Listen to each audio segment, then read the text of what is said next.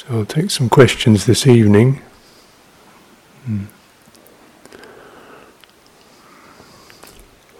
Some people, obviously we're aware that some people is moving towards closure of the retreat, their retreat. Some people are staying on. So be aware of the personality activities that come up. How we form our structure.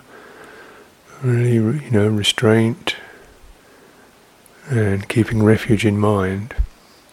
So we move, however we stay, we keep our refuge with us, and feeling of don't let the world take over.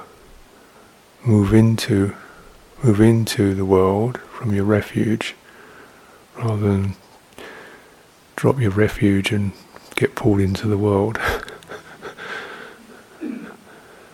Yeah. We'll talk some more about that.